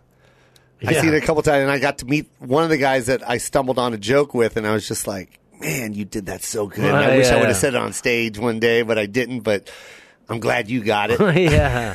It's just like, it's just finding, it's like cutting a diamond, Sometimes it could be worthless, sometimes it could be priceless. Yeah. But it's like when you find it. And you know who that guy is? Who that? Richard Jenney. Yeah, he had that. He had a joke that he did. Tell me, what was the joke? Nah, it's stupid. Oh yeah. Well, he did it in his special, but I remember I was still doing the clubs, and I was doing this thing where you say hi to people when people, when people always shoot you with a gun. Yeah. Like, hey, right? You know what I mean? I'll see you later. They do the handgun thing. Yeah. And I was like, why is it only the gun? Why do we stop at that weapon? Why not use other weapons? And I do an arrow, bow and arrow. See you later. Like, you know what I mean? I do a slingshot. I do a grenade. I did all the... Yeah. And then he did it on his special. Like, mind you, Totally I don't know separate. him. Yeah, I don't know him. He doesn't know me. I'm up and coming. Yeah. He's Richard Jenny. He's never seen me. I've never seen him. Yeah. So when I saw that special and he did that, I knew... I was like, I'm on the right path. I'm doing the right thing, man. Richard Jenny and I had parallel thought. Yeah. He crushed it, and he just showed me that, yes, whatever I'm thinking is funny, and I'm going to do it. When I was that's a really good thing to really notice. And can I say one more thing? Can I say one more thing? Fast forward 15, 16 years, going on stage, and Richard Jenny sharing the stage with me, and he comes up to me, and he asked me to help write a joke with him, and it would go on. This is just before he passed, And I just remember looking at him going, bro, you don't know how much this moment means right now. Like, I told him that. I told him that whole story. That's nice. And I go, this is an amazing moment that I'm actually writing with you right now, man. I love you. Blah, blah. I said nice. everything. I'm so glad you got to say that to him. Do you know who else I got to walk up to at the end of a show? Who that? Okay, so, one of my bucket lists was to meet this guy that was on SNL, right? And I'm on stage, and then all of a sudden he comes in and he's sitting down, right? He's sitting in the corner. The corner booth over by the light. You remember in the Laugh Factory, the corner booth where Jamie always sits? Yeah, yeah. And I'm performing, and I'm looking out the corner of my eye, and I'm like, motherfucker, he's here. He's here. He's one of the reasons why I do stand up. He inspired me to do this shit. I crush. I get out. It's a Wednesday night, by the way. There's nobody there. I get off stage, and I walk up to him, and I go, Mr. Schneider, you're the reason why I do this. God bless you. And then I go, and I said to him, I go, when I first came up, there were no Filipino comics. And when I found out that you were Filipino, you don't know how much that pushed me forward to do stand-up. And then you know what you said to me? And I still remember to this day, I tell everybody, you go like this. There's only enough room for one Filipino in this town. Show business. So I guess I'm going to have to kill you. But you said that I was so funny, and man, that shit was, you don't know how much that meant to me, bro. I told everybody at Nordstrom Rack about that. I was still putting shoes up on the racks, by the way. Buddy, well, you're a legend. Hey, let me tell you, we'll do a movie together. We'll take it to the next level. Yeah. And we just have to get it. I was talking to my wife this morning because we're trying to squeeze in some time to figure out to write it, and you just got to do it. Yeah. Like I've got 5. You have to have 5 projects to hope for one to come through. But it's just we got to do it sooner than later. Let's go. Just make it fun. Make it classic. Yeah, man. And a cult classic. Yeah, or just how about a big hit? I'll take that. Let's do it. But it's been fun. The main thing about show business, and that was very kind of you. I really appreciate it. I really appreciate that a lot, and it means a lot to me. I tell you, the main thing about show business is just what you can control is the only thing you could really focus on. And if you can control your own destiny and try to make it work for yourself like you have, it's fantastic. It's like, when you sell out 9 shows at the Warfield and everybody hears about that. That's like the Warfield in San Francisco was like the coolest place to play. If you were a comedian and you played that, you were like a national headliner that was big. Yeah. And so I don't know anyone ever sold out 9 except you. Nobody. I know anybody sold out 2. So that's a legendary. So we'll keep it up and your success, and we're proud of you, and keep going, and we'll make a movie. We'll figure out something to do. Let's do it, Rob. I ain't done yet, baby. No, you're not done. We're not done. No one's done. Yeah, it is a weird time in the business, and it's like you have to hustle and make your own things, and it's what I'm doing it. I like it. You have to Rob, you're crushing it. Yeah, Stop. It feels what are you good. talking about? I feel like I'm just getting started. I don't want to hear any more of this negative shit. Not negative. This is on your goddamn... I feel like I'm just getting started. I feel like you need to listen to me right now. All right? You need to write this down. 1, all right. Rob, you need to start taking compliments better. Thank you. I'll try. Suck. You suck. You suck. You need to say thank you. Thank you. Okay, you're welcome. I'll try. And 2, quit saying that your past projects were mistakes. They were fucking amazing. Oh, thank you. They were passion projects, and they taught you how to fucking do shit in the future. That's why true. you got 2 seasons on Netflix, bro. Thank you. Because of what happened with Stan. Yeah. So don't look I at did it as a learn a lot. negative. Look at the fucking positive. Look at the relationships you have in Italy because of that. Look at the relationship you have in Argentina because of that. Yeah, that's like, true. look at the relationship you have with Mr. Santos because of that. Or your wife. That's because true. of Look at that. your wife because of that. No, it was so it ended up being the instead best. of acknowledging the bad all the I on know. that shit, You're right. talk about all that good shit that happened, bro. That's the best. That's the part about being Filipino. Like, see what happens? I see what happens? You are right about that. I told you, see what happened? That is it our didn't culture. get released big in America. Yeah, he's right, Because though. I Is he told right, you, Chris? you need something to fall back on, and that's what happens. Yeah. No, but that's the thing. It's the greatest gift. Well, then let's my break that mother, mold and I'm not do gonna that break anymore. It. But that was the greatest gift my mother ever gave me. Was like, What? was just like, hey, I come home with straight A's. So what? And then she said this to me because she said, "You're supposed to be smart. You're supposed to get straight A's. What do you want, the cookie?" Yeah. That's word for word. You're supposed to get straight A's. What do you want, the cookie? Huh? Yeah. That's your job. Yeah. You don't hear me going, hey, cooked and cleaned all day. What do I get? What do I get? God. You do your job. I do my job to keep this relationship nice and cold. Chase. Chase goes on tour with me everywhere we go.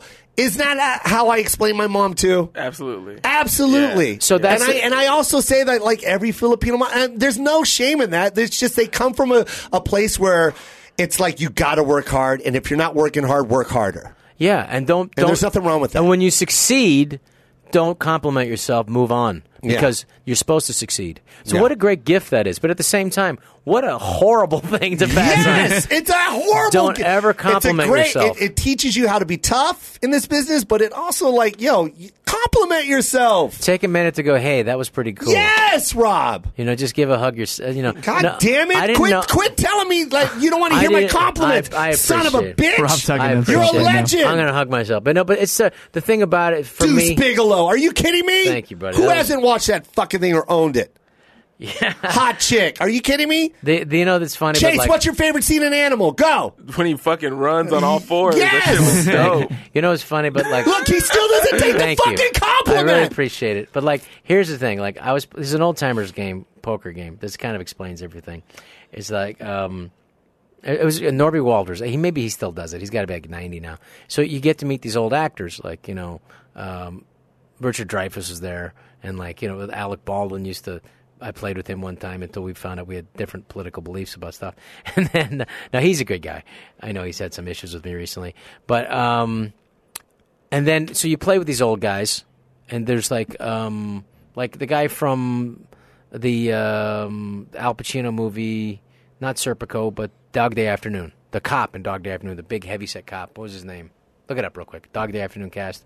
So he's there, and you get these great old actors, right? Yeah. And I'm there with like Richard Dreyfuss, and I'm like, my God, this man. You think like Jaws? You think like the Spielberg one, the Close Encounters. Close Encounters? I mean, these are the biggest movies ever. Yeah. What about Bob?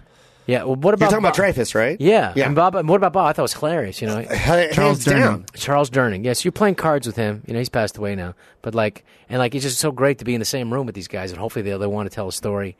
And Richard Dreyfuss is there, and I can't wait to talk to him. I said, man, the Goodbye Girl. I said that you're the best actor in the world in 1978. And here's what he said to me. He said, yeah. He said it was an incredible cast, a once in a lifetime cast, great script. Best 9 months of my life was just working on that. Great director, unbelievable. Everybody got along. It was just a magic time. And then at the end of it, like in February 8th, 1978, I was crowned the Academy Award for Best Actor. Said, the only thing I remember from that year? I go, what? Yeah, but in The Observer, there was a guy, one critic, Rich, whatever his name was, he said, yes, but in the Best Actor category, it was a very weak year. What? What a jerk. But, that's the shit that, is in the back of your head. This is the guy's, his first movie was, Lucas's 1950s movie, Richard Dreyfuss. American Graffiti? American Graffiti. He's he had one line in that. I think maybe before that he had one line in The Graduate. He's just trying to get the room, or he's hearing there's some commotion up, and Dustin Hoffman's in the room, and he comes up, what's going on? You know, he's kind of like got his face in there. That was the first thing he ever did. And then I think he got in American Graffiti. But it just goes to show you, like, you know, it does come at some psychic damage. Yeah. Is there something to just never being satisfied? Not necessarily. You know? I don't know if it's never being satisfied. It's just like my mother's thing is just like, don't let it get to your head. Move on to the next thing. You're supposed to be successful. And then like what? You know. So I do think I'm grateful for that. But you're right. I got to learn more to just breathe and just appreciate it and just keep going. Because like it's a thing of like a lot of guys I do run into, like Dana Carvey, and you know, if you're from San Francisco, there was like. That guy was a superstar just in San Francisco. Yeah. There was no superstar in San Francisco except Dana Carvey. Yep. When he would, if you were lucky enough, like I was, to open for him, you had an audience that was lined around the block, and he was only famous there. That's how good he was. We're like, there's like, if he doesn't make it, no one's going to make it because this is the guy. It's like there was Robin Williams and him. That was it. Those are the two superstars that come out of San Francisco. And he said to me a couple of things. You don't have to let people know how hungry you are. And he said another thing, which is the best. He said, get so great that they can't deny you. And he said, you still may not get the job most of the time, but they can't go, well, yeah, we're going to hire this guy because he's more famous. But that motherfucker, that guy's great, you know? And those are like my foundational thinking in show business. That and my mother's, you know, torturing me. But I appreciate that you guys have made my day. It's true, but like it is tough for me to just suck it up and go, hey, you know. But I think I'm still struggling, and I think that's because you have to always think of it that way to keep going. Hey, man, we're all struggling. Yeah, even when you're successful, you're struggling. We have high limits. We have high goals, and we want to jump and crush those goals. There's nothing wrong with that. I love it, man. I love this game that I'm playing right now. Yeah, but it's having more fun with it than less fun with it. And it started like, because I remember like in my early 30s, I was talking to Adam Sandler one time, and I was like, because I remember like the whole time of Saturday Night Live, I was like, man, those. Hey, Rob, can I interrupt you real quick? Yeah. From now on, you don't have to say Sandler. We all know who Adam is in your fucking life. Okay. If I say Adam, everyone's going to go Adam who? I remember but we all know Rob's Adam. I remember like there was a lot of time of fun we had, like we were laughing our balls off on that show. But like I remember like after the show, he was still on it, and I left and I was doing a movie with Stallone in England, and I called him up, and I was just like, I remember because the pressure was still like, hold on. Are you talking about Judge Dredd? Are you talking about Judge Dredd? Yeah. Okay. Judge Dredd. And like, because I remember Stallone called me up and said, hey, Joe Pesci said no, so you're it. He said, and he wanted $5 million. I'm not going to fucking pay Joe Pesci $5 million. For what? For what? I get you for like meatballs. $250. I get you for $250. That's what I make a day. For what I make a day, I pay you for 6 months. Wait, was that after Demolition Man or before Demolition Man? That was after Demolition. So you guys were already tight. Well, he was like, it was just the greatest phone call you ever get in your life because I just quit Saturday Night Live and it was I needed something, and so I remember calling. Wait, you quit Saturday Night Live? Yeah. Wow, you left. It was time to go. Yeah. I just sensed that the tide was turning, and it was like it was time to go. 4 or 5 years is about it's like a sprint. Yeah. And if you're done with the sprint, you pull a hammy, you got to go. Did Adam already leave at that point? He had one more year, which I think maybe 1 or 2, which maybe, and then he got fired from the place, which is like, I think he stayed a year too long, but it's hard to leave, man. Yeah. It's your Chris left before you. Chris Farley? No, Chris Rock? Yeah, he did leave. Yeah, because I remember that was big too. He left really early. And it's just like, I mean, he knew his strength. And the thing about Chris Rock, which is incredible, it's like he really knows. You admire the people in show business who know what their strengths, their overwhelming, incredible strengths are, and they know what their weaknesses are. And for people who know what they're great at and then do that to the best, and become the best at that, it's like he's one of those guys. But I remember calling Adam and saying, like, Sandler. I remember calling Adam, and he said, I said, we've got to find a way to enjoy this more. It's too much pressure. Yeah. If we're doing this to be fun, but then it becomes a business and becomes pressure, and you got to have an opening.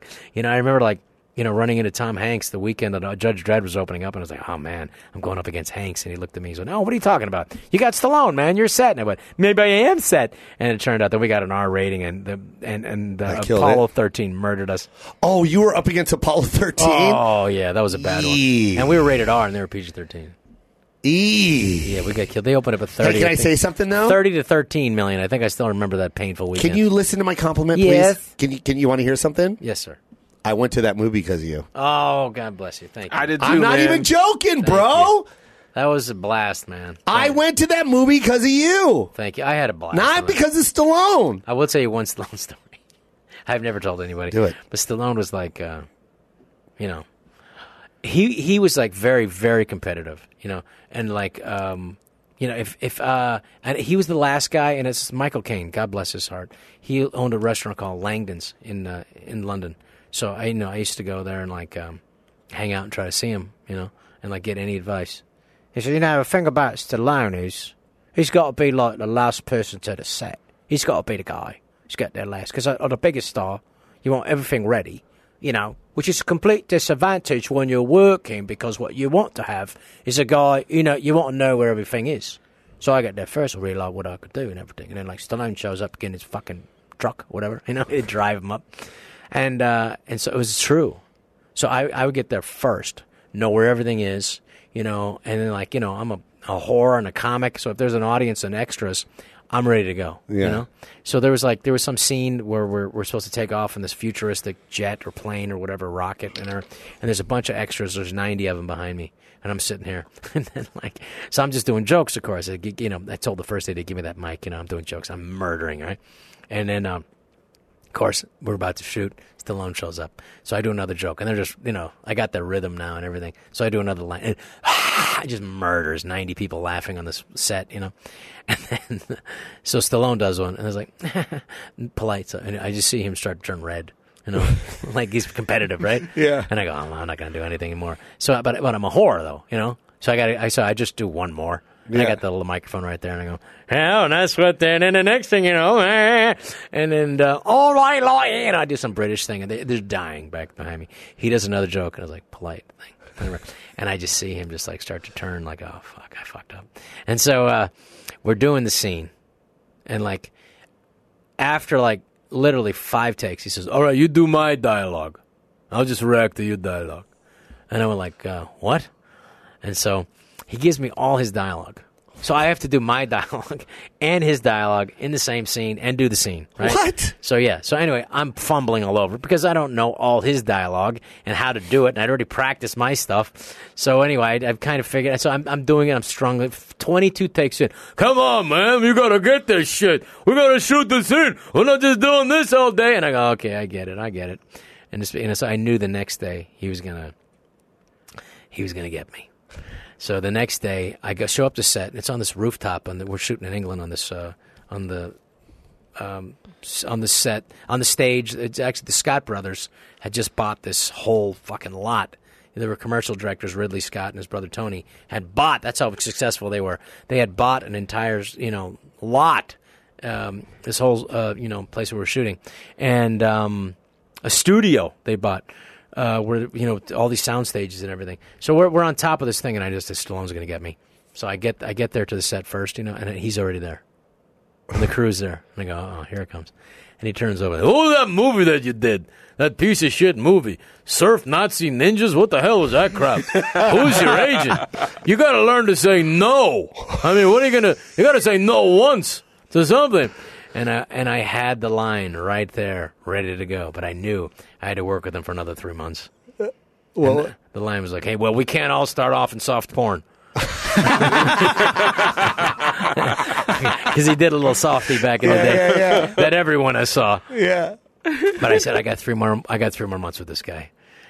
But the thing is, the weird thing is, if you're working on a movie for like 5-6 months like we were, they can't fire you. Yeah. You just instinctively as an actor, like, okay, they got so much footage on me. They can't go back. Those sets are already broken down. Those actors flew back to Hollywood and Sweden.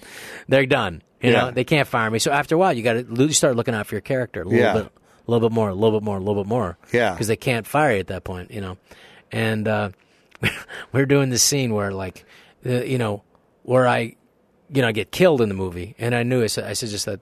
And Stallone was like, I knew that he rewrote the scene, and I just saw it. I said, this isn't going to work. This is going to come off as cheesy. And, like, I tell the producer, I said, we're going to have a problem today. What? Because I'm not going to do these lines. And he said, what you mean? The director said, well, you mean you don't do these lines? No, we'll figure that. I can always cut it. I just knew in my head, you don't have final cut. No. Yeah. This is a mistake. And so we get to the set, and then, of course, Sly comes to the end because he's the movie star, right? And then he comes to the scene. We start doing the scene, and he go, all right. And I didn't do the line. What happened to that line? Where's the line? And I went like, well, Sly, I just don't. That's a fucking great Stallone, I said, man. it just doesn't. And I see like the rocky veins coming out of his nose. What about the line? Where's the line? And I went like, hey, Sly, I love you. And I said like, hey, but I just think that for my character, that I didn't even get to. It doesn't work for my character. Right in the middle, I said it just doesn't work. You say the fucking line. And wow, and then he wanted that line. Immediately, I cave and I go, "Well, how badly do you want it?" I said to it, "Well, how much do you really like it?" I started immediately caving again, and then he said, "You say the damn line. I wrote the." And then he walks off the set, and I go, "Okay." I go to the director. I said, "Listen, this is just too cheesy of a line. I'm telling you, it's not going to work." As I'm dying, he wants me to look up and say, Judge Dredd, you are the law, and then I crack. And I said, the audience is going to laugh at this shit. It's not going to work. And then he said, no, Danny Cannon, great guy, director. No, you just say it. You do one take with it. And I said, do one take with it. That's the take you're going to use. If I don't do it, you can't use it. Yeah. And so I knew, and then the producer's like, who's always worried about money and delays, we'll work it out. There's got to be Bo Marks was the producer, great guy. So we're just going to figure it out. You'll do this, and we'll have it, certainly. I mean, we're all smart people. We'll figure it out. And he's just, trying to keep the set from blowing up.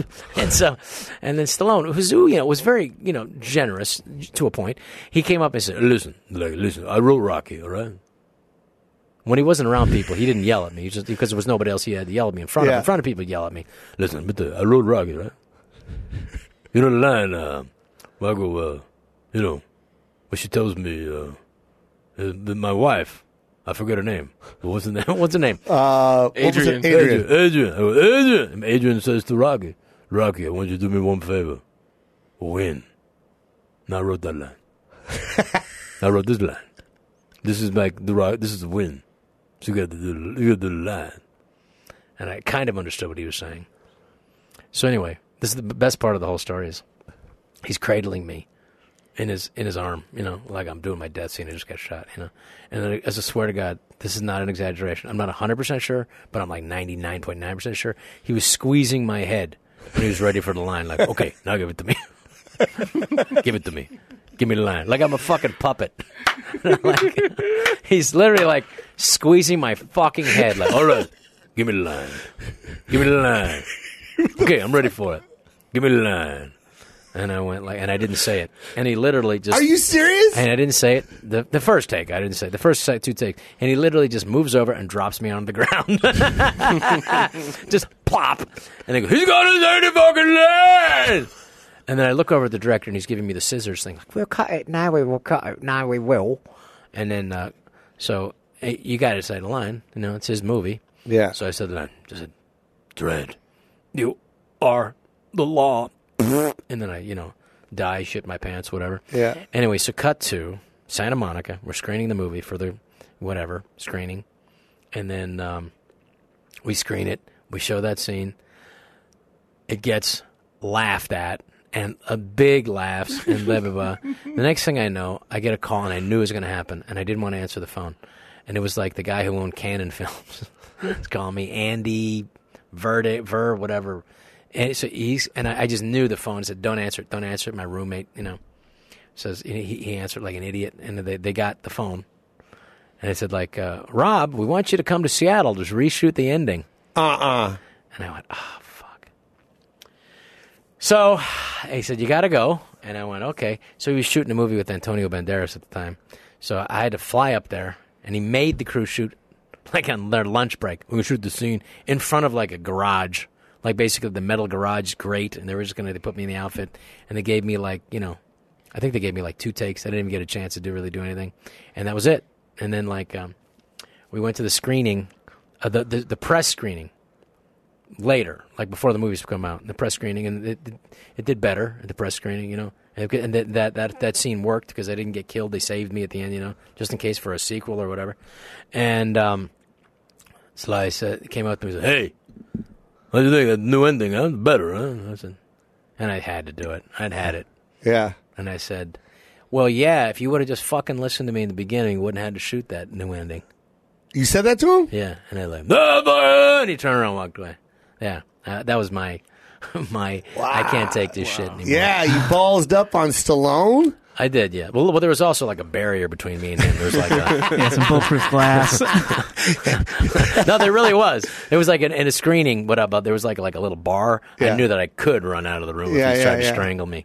But at the same time, it was the greatest movie experience because it was great to work with a movie star. Yeah, and I loved that experience. And Sly, I love you. These are stories that I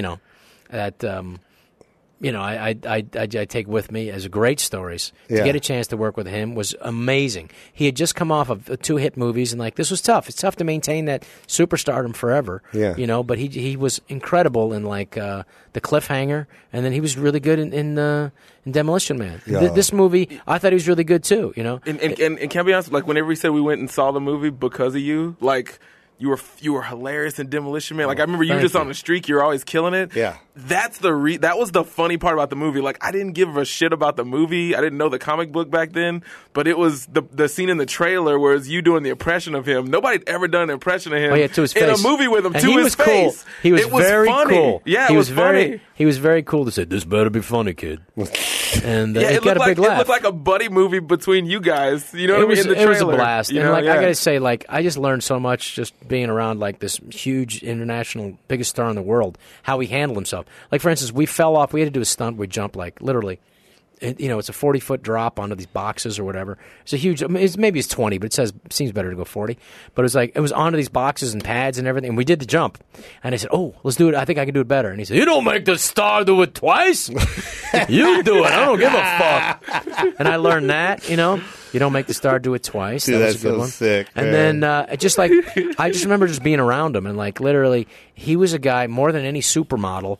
He's the biggest star in the world at that time. Yeah. We literally would leave a place in Piccadilly Square, and the traffic would stop for him. Of course. They see Rocky walking down, they would literally stop, and and then hundreds of people would come around, and the bodyguard's out of position. This huge, lovely guy Gary, and we'd have to Rob, help him get to the car. Yeah. So I would help him, which is helpless because I'm useless. Yeah. And we get in the car, and he said, "Man," I said, "that was nuts." He said, "Oh, that was nothing." You should have seen in Paris. There's 100,000 people. 100,000. I got the Medal of Honor, the art award or whatever the art of Medallion d'Arts or whatever. But no, he's an incredible guy. I learned a lot about what it really was to be a movie star. Yeah. What a movie star, and to be next to the guy, and that's what everything that's another thing Michael Caine said. You don't want to be like the guy you saw. The movie star. Well, you want to be. You're the guy next to the movie star. Yeah. You still get the restaurant table earlier. You still get to go home with the waitress. But you don't have to deal with all the paparazzi and shit. That's funny. No cameras in your face. Nah, you don't need that shit. You want to be the guy next to him. You still got a good life. Yeah, you can still catch a cab. Nah, you still got a good life. You don't have to deal with all the other stuff. You don't want to be the guy. I love you, Rob. I love you too, man. Dude, you're the shit. I'm so happy you came on this. Let's record this next time. No, you're very kind, and I'm very proud of you. And thank you so much. Thank you. I love you. Thank you for your kindness. You've been nicer to me than anybody. Thank you so much. You're the best, dude. Love you got you. season 2. Real Rob is on Netflix now. Produced, directed. Do you write those two? My wife, Patricia Maya, writes it with Jamie Lissow, who's terrific. That's awesome. Very talented comic. Brilliant. And I'm very happy to get to work together. They write together. They've written the whole season 3 without me, and I'm just going to fix it and make it way better. That's you heard funny. me. Punch it up. Punch it up. And then are you on tour with Adam still? or Adam Sandler this Saturday, May 12th, at the Cosmopolitan. We just got back from the tour. His new stand-up special is going to change stand-up specials. Yeah, I saw it. I saw a glimpse of it on where we go. Dynasty Typewriter at the Hayworth. Hey, Yeah. let me tell you, man, that's going to be nuts. It's the most. I don't know if I should say, but there's no. amazing. It's expensive. He spent, and it's nothing like it. It's going to change what people think what you can do with a comedy special. That's it's a awesome. movie, and I'm really proud of him. And he's my brother, and I love him, and that's good. And then I'm going to be at Portland. Helium Comedy Club, May 18th and 19th. Yeah, and I don't want to interrupt, but I do want you to put out a special, bro. That's got to be on your bucket list, please. I'm trying to get it. This one I feel like will be the best one. I'm ready. I just don't know how much stuff I should talk about. I'm interested. I'm starting to work on a Broadway play, talking about some of the stuff we talked about. That's awesome, man. All these things. By the way, we got to shout out your daughter too. By the way, Elle King. I keep fucking up her name. I'm sorry. Elle King. Elle King, and she crushes it, man. She's got a new album coming out. Yeah, next month. She's not supposed to. She said, "Don't stop, Dad. Stop telling people it's next month. It might not be next month, but it's probably gonna be next month." Dad, Leave me out of your business. The talent just keeps pouring out of this guy's blood. I love you so much, Rob. I love you too. You're the best. We're going to work together very soon. Oh, yeah. Yes. Very soon. This is the Koy Pond. One of my heroes got to come in, and I got to finally tell him to fucking appreciate the things that you've done in life. Thank you, brother. I love you. All right? And keep setting those goals. We're never old for that, man. Set those goals, crush them, and then get some more goals to crush. I love you, Rob. Love you, Chase. Love everybody here. Koy Pond, we're done. I had no time, so I would make a way. Yeah. Now who'd have thought that she would walk away from me? I'm sleeping on her, now I'm wide awake. Damn, I miss the days when she would say she needs me. If I had the time with you again, I would like to be way more than friends. Girl, if you give me a second chance, then I'd say, yeah. I could fly you out to Paris. Yeah.